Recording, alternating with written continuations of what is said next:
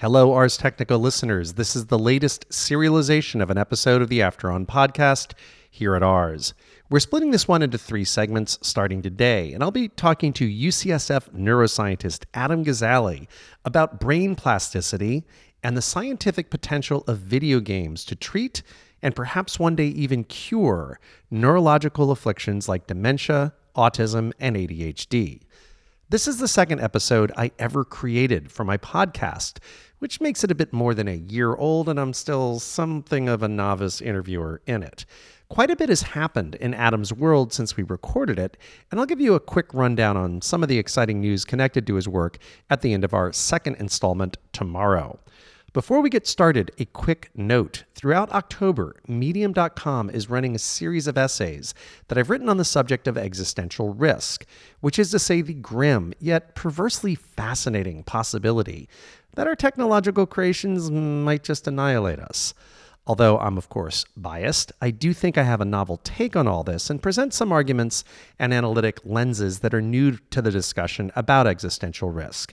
If this might interest you, please go to medium.com/@RobReid.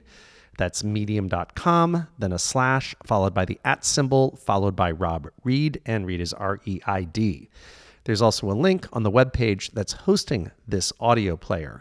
The first article in the series went up last week. The second should go up sometime this week, maybe even already, and there will be a total of 4 by the end of the month. I should note that Medium is running this in their editorially curated, paid, members-only section.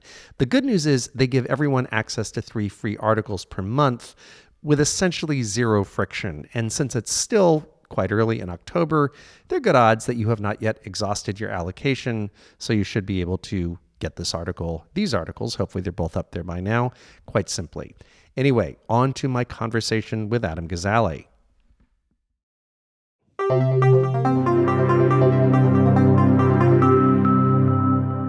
Adam Gazzaley, thank you so much for inviting me into this gorgeous lab of yours at UCSF. Thank you. I'm excited to have a conversation with you. And before we talk about all the amazing things that are going on here, why don't we talk a little bit about your background, where you were born, where you grew up, what brought you down this educational path that has led here? Sure. So I grew up in New York City, did all my training on the East Coast. Which borough? I have occupied 4 of the boroughs. Whoa! Which borough did you not occupy? Staten Island? How did I guess? Staten Island. Okay, all but Staten Island. Born in Brooklyn, grew up in Queens, went to high school in the Bronx, and then spent my adult years in Manhattan. And that's where I went to med school and did my PhD training. Well, you got to go back to Staten Island one of these days. Yeah, close all 5. Exactly. And then, so undergrad was New York? Undergrad was upstate New York. Was upstate. And then med school and grad school in neuroscience, my PhD was at Mount Sinai. Mm-hmm. And then from there, I went to Philly. I went to Penn for my training, my residency training in neurology. From there to the West Coast, they figured I'd try out what was going on out here, and went to Berkeley for 3 years to learn cognitive neuroscience methodology, brain imaging, brain stimulation, those type of tools, and wound up staying here and been here for 15 years now. Now, did you then come here to UCSF as a postdoc initially, or was that postdoc? Was that as an associate professor? So I did my postdoc at UC Berkeley. And when I started at UCSF in 2005, I started as an assistant professor. So I started my first faculty position here at UCSF. So now you're 12 years here. And very big picture, tell us what you focus on. We'll get into the details in a moment, but just sort of your not even elevator, your revolving door pitch. Yeah, so my focus has evolved a lot over the years. It used to be really dedicated to understanding how the brain works and how it goes wrong in many different conditions, including healthy aging.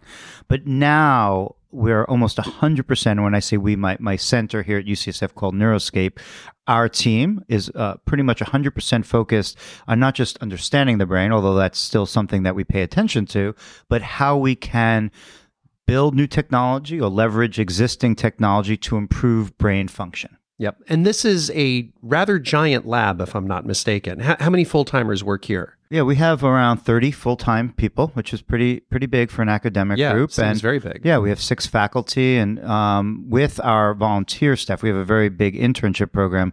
We're around 100 people. You're kidding? Yeah, 100 full-time equivalent. Yeah, so we're a group of people all dedicated to trying to figure out how we could use technology for good to help our brains. And now, what brought you to this? What inspired you to pursue this particular dimension of the many dimensions of medical science? Well, as a neurologist, I felt a great degree of frustration, as many of us do, with our treatments. We have a whole set of tools that we reach for when someone comes in complaining of the memory problem, an attention problem, depression, anxiety, all the conditions of the mind. And almost all of those tools are small molecules, what we call drugs or pharmaceuticals. The problem with them is that they are targeted to neurotransmitter systems in the brain, but they're not targeted to the underlying computational unit of the brain, which is the neural network. And so we have to boost our doses to very high levels to get the effects that we want, and then we get just as many side effects as effects. And that's just the world that we live in as physicians. And I was frustrated with that. I figured there has to be a better way of improving how our brains function than relying on these non-specific, non-personalized drugs. Now, this is a real novice question, but I guess I didn't realize this until now. Are you saying that substantially all, or at least the overwhelming majority of drugs that people use for depression, anxiety, et cetera, strictly operate on the neurotransmitter level, and none of them are actually getting into the physical dimension of the brain or the neurons? Yeah, the synapses? They act very, what we think of almost like as a sledgehammer, blunt. These neurotransmitters receptors that they target are diffusely located throughout the brain. And so if you want to have a certain effect, you have to really bring on a large, quantity of these molecules, and then you're going to induce other effects that we call side effects. Yeah. And they could be devastating and make the drug intolerable. And so that is a very big challenge, and something for 50 years that we've been trying to build better targeted molecular treatments, and we've really failed. Now, I applaud the many scientists around the world, and many of whom are my colleagues, that are working on cures for things like Alzheimer's disease. I want that to happen, obviously. What I felt is that while that pathway is continuing along, we need to think out of the box about what else we can do to help improve brain function. Mm-hmm. And I was inspired in a lot of ways by another very traditional approach, which is the experience. That experience, and by that I mean how we interact in the world around us, or even the world within us, drives plasticity of the brain. Mm-hmm. The ability of our brain to modify itself at every level, its structure, its chemistry, its function, all in response to how we interact with the world. So you can go beyond merely operating at the neurotransmitters level or the receptor site level and get into the sinews of the brain itself by leveraging neuroplasticity, and actually, and you do that by way of experiences that people undergo. Yeah, so we know that experiences, unlike the drugs we use, activate the brain selectively. They activate brain networks. That's the nature of how the brain works, is that when you engage in an environment in a certain way, your brain responds selectively. And so this concept that we can use experiences to change the brain is an old one. It is the entire basis of our education system. It's the entire basis of all forms of therapy that have existed. And it's a completely non-contentious point in neuroscience that experience drives plasticity. So the foundations of the idea are very strong, that you could create an experience and lead to a positive effect. And we know that an experience could lead to a negative effect, right? You could go off overseas in a war and not get shrapnel in your brain, but just witness a tragic moment. And that could detrimentally impact the function of your brain for the rest of your life. We call that post-traumatic stress disorder. Mm-hmm. So if you flip that concept around, then we could create experiences that are powerful enough to lead to improvement and not negative consequences. And so that was the sort of scientific foundation of the idea of not relying on drugs to improve attention and the other cognitive abilities that we study in the lab, but to create experiences. And of course, the challenge with experiences is it's hard to come up with an experience that's as standardized as a molecule, an experience that's targeted, that's studyable, that's validatable, that's repeatable, etc. And therefore, you came to video games. Somehow I knew you were going to say that.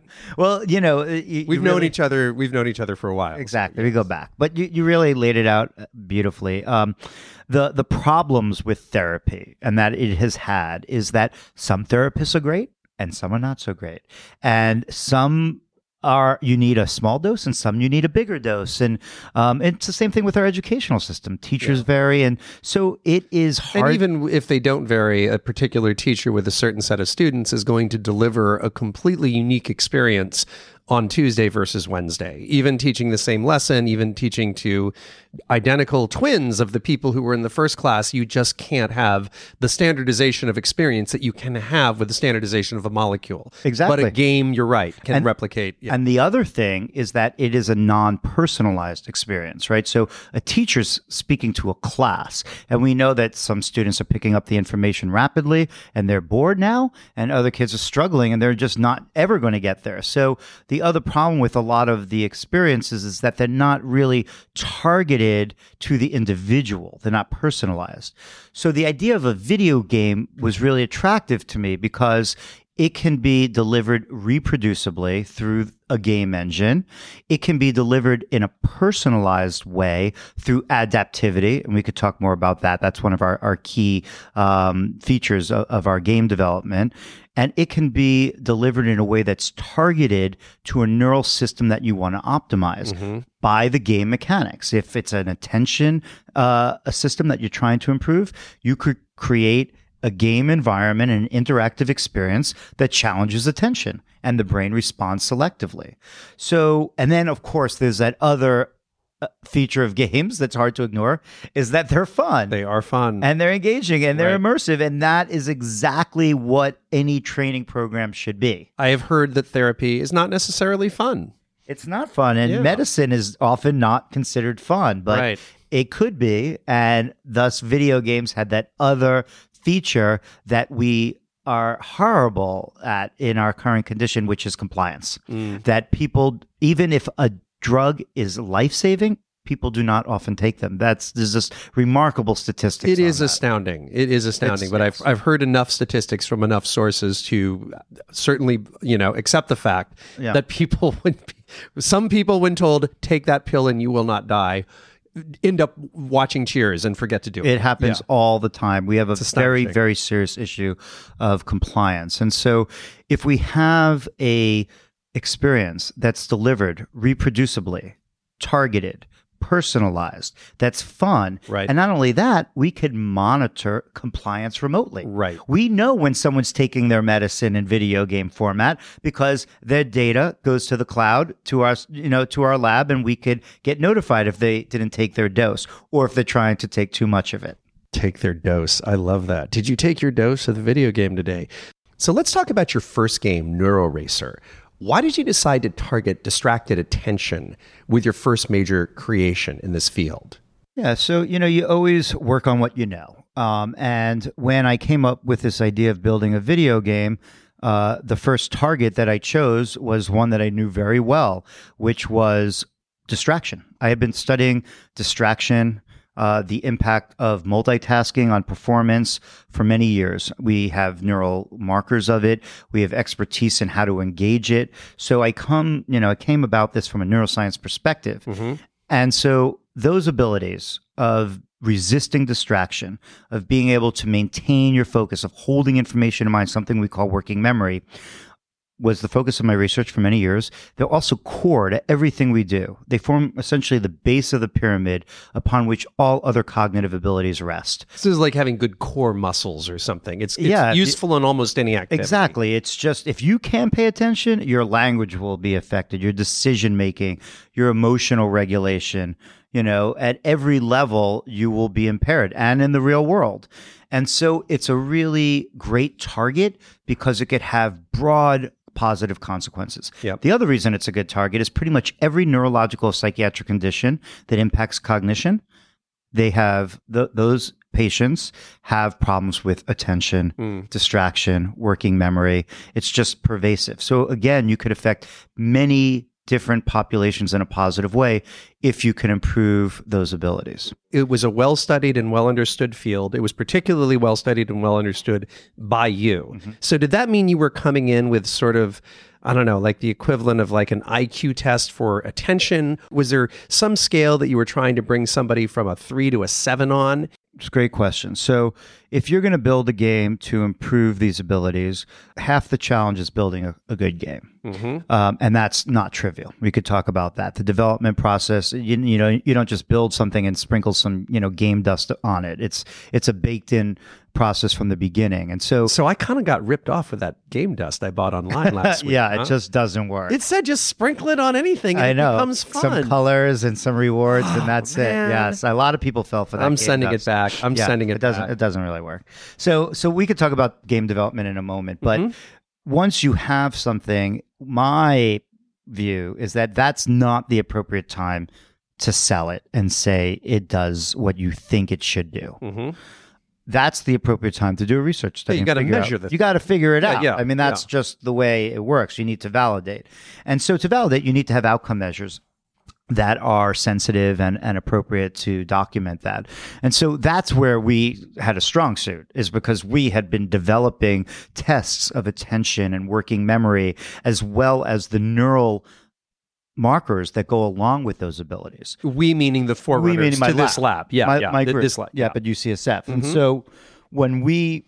And these were tests like kind of like flashing light and reaction tests? Yeah, they're tests, for example, our working memory test that we've studied for many years is you sit in front of a computer, you see a face, and we ask you to remember that face. 7 seconds pass and we show you another face, probably similar face, and you have to say, is that the face or not? And sometimes we distract you during that. Mm-hmm. And sometimes we make you multitask when you're doing that. Got it. And we know that older adults, and here I'm defining that as older than 60 and healthy, no signs of Alzheimer's disease, they do very poorly on tests that have distraction and multitasking. Well documented by many labs, including ours, in dozens of papers. And so we wanted to improve that ability in older adults. Because they're more vulnerable. The effect is already evident in them. Exactly. Yeah. So, and also it is impairing their quality of life. Yeah. They feel distracted. They feel like they're having trouble competing in the workforce because of it. And they desperately want to be more focused. So that's your measure. Tests, that test and others like it. Yes. Very, very easy to quantify. Did they remember, did they got 53% or did they get 72% of the, yeah. And it's beyond that. It's the speed of response, which is a very sensitive indicator of how quickly they could recall these memories, even if they get it right. How fast were they able to recall it? And then there are many other measures. And what we do is during these tests, we record brain activity. Sometimes we do it with functional MRI. Sometimes we do it with EEG, which records electrical metrics of brain activity. And in this particular study, this game is called NeuroRacer. The outcome measure here, so first of all, we were targeting older adults because, as we said, they're a vulnerable population when it comes to memory and attention, and we felt that it would be a big win to improve it. We recorded their brain activity while they were playing NeuroRacer, the game itself, but also to understand how their attention and memory was improving outside of the game. So that was what's very important about these studies, is not just to get better on the game. No, I'm sorry to interrupt you, but when you were watching them play the game, were you in a sense saying, man, if we could get this region to light up brighter, we know we're doing better. And if we could get, or in the EEG, if we could get this particular brainwave to sound a little louder, we know we're doing better? Or were you more recording that stuff so as to in the future go back and sort of get a sense of what you are looking for? We do it after the fact. We go back. So you didn't know yet what you were looking for necessarily. We had a hypothesis. You had an hypothesis. So as we get older, the front part of our brain, the prefrontal cortex, the most evolved part of the human brain, seems to diminish its ability to engage robustly when you're challenging yourself from an attentional point of view. So you might have thought if somebody went into an MRI and there were an older adult who was suffering from these things, that part of the brain would light up less. We have shown that. You have shown that. Okay, many times. Yeah. We even showed it in our video game that when you play the game and you're older, you engage the front part of your brain less. So the question was, would training on the game help you engage the front part of your brain more, have it light up more? Mm-hmm. And would that lead to improvement outside of the gameplay in other into areas. these other areas like face memory. And so that was the studied design that we engaged after the year of game development of building NeuroRacer. Got it. So you were building NeuroRacer based on highly educated guesses about distraction, probably is associated to these things. This is a distraction mechanic that we can have in the game. Yeah. Now let's take this distraction mechanic that we've come up with and try to make it fun. Yeah, we call them hypotheses, right? Yeah. So that our hypothesis was that because abilities like multitasking and sustained attention and working memory all relied on common brain mechanisms that use the prefrontal cortex, that if we could improve one through adaptive gameplay, in this case multitasking, we would see improvements in those other abilities that relied on similar mechanisms. That was what our hypothesis behind this experiment was. Now, you also came away from this, or perhaps went into it, with a focus on a particular theta wave, correct? How did that, was that something that was an area of interest before you started developing NeuroRacer, or was that something that came as a result of NeuroRacer's development? Yeah, so there is a low frequency vibration, essentially, of electrical brain activity that's generated from the prefrontal cortex when you are paying attention, when you're trying to resist distraction, when you're holding information in mind.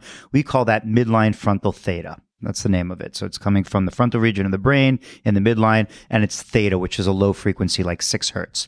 That burst occurs in everyone's brain if I asked you to focus, if you directed your attention. But it also occurs when you're holding information in mind, when you're doing working memory.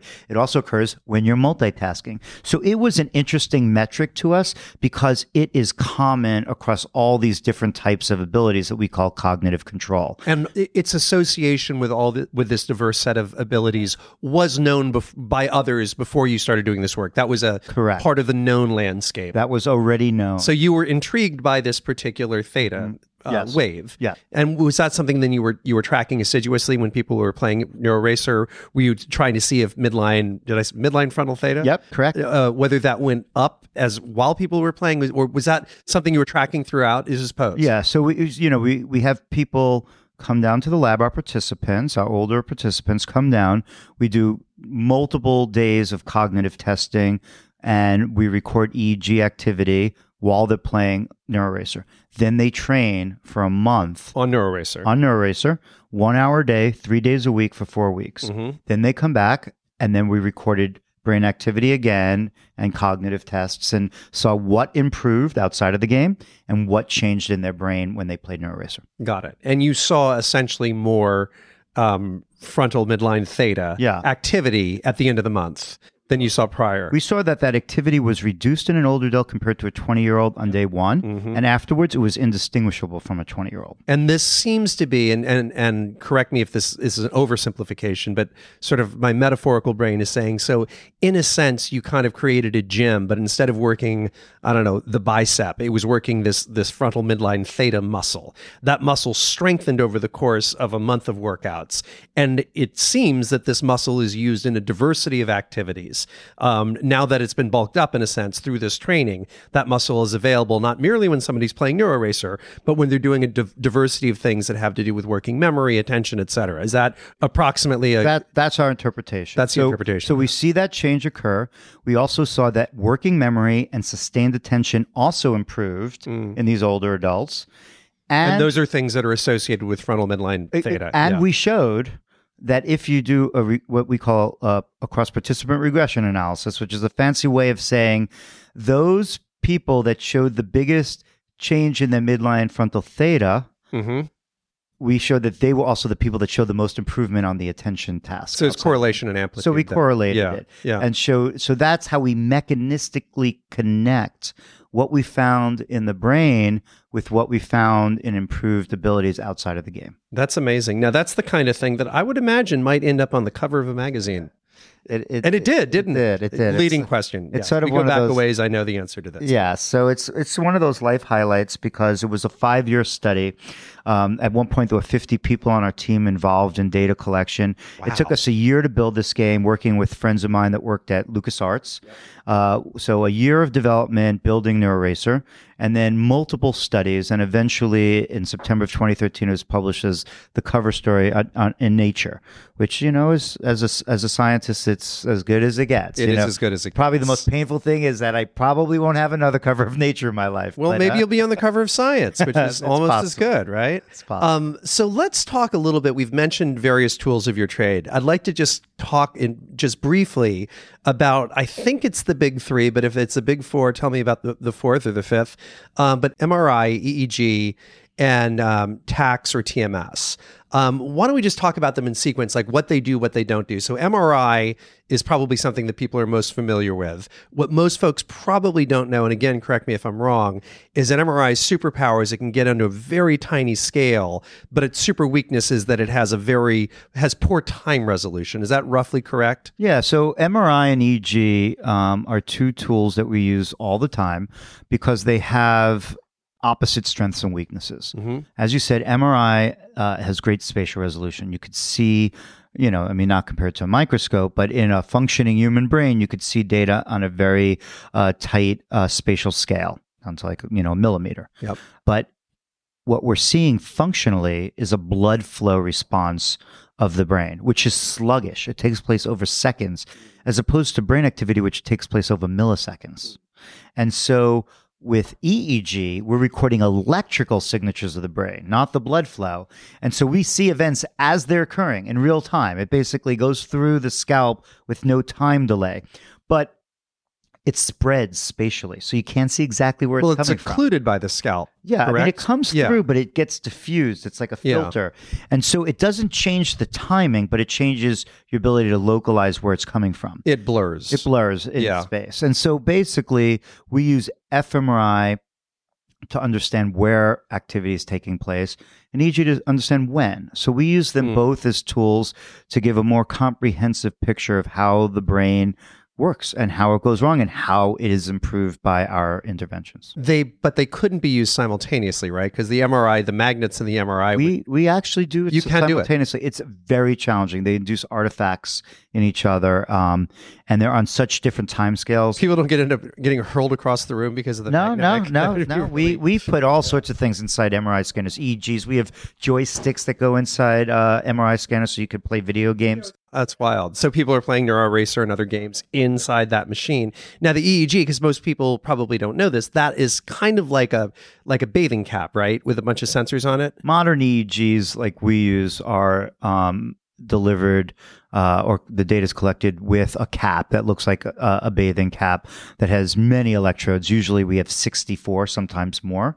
And we have amplifiers at each electrode so we could really have a sensitive detector of what's a very subtle signatures, the electrical metrics that are generated by your brain activity. Yeah, and there's essentially 4 waves or 4 big picture alpha. Well, there are many, there's a whole frequency spectrum, and we have drawn in many ways arbitrary lines between them to say alpha, delta, theta, gamma. Those are the ones you hear, and they're just different frequencies along, the spectrum. But they obviously come in a diversity of flavors because you focused on midline frontal theta, or frontal midline theta, whichever one it is, which is different from other forms of theta.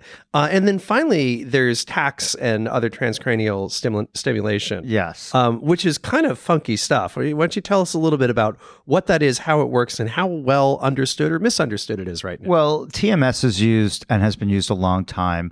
TMS is transcranial magnetic stimulation. You could use a very high powered magnetic field to induce an electrical current inside the brain, which causes neurons to fire. So you're kind of giving it a flick in a sense. Yes, you're thwacking the brain. Flicking the brain. It's like poking the brain. Brain poking feels like a good note to end on, right? So with that cliffhanger, we'll adjourn until tomorrow. If you can't wait to hear the rest of this conversation, or if you'd like to browse my 36 other episodes, you can just head on over to my site at after-on.com or type the words After On into your favorite podcast player. Either way, you should then see my full archive of episodes in reverse chronological order, with Adam's interview slotted all the way back at August 10th of last year. In case you're interested, the show's current episode is an interview with Martin Rees, who is Great Britain's Astronomer Royal, and yes, that is the coolest title ever.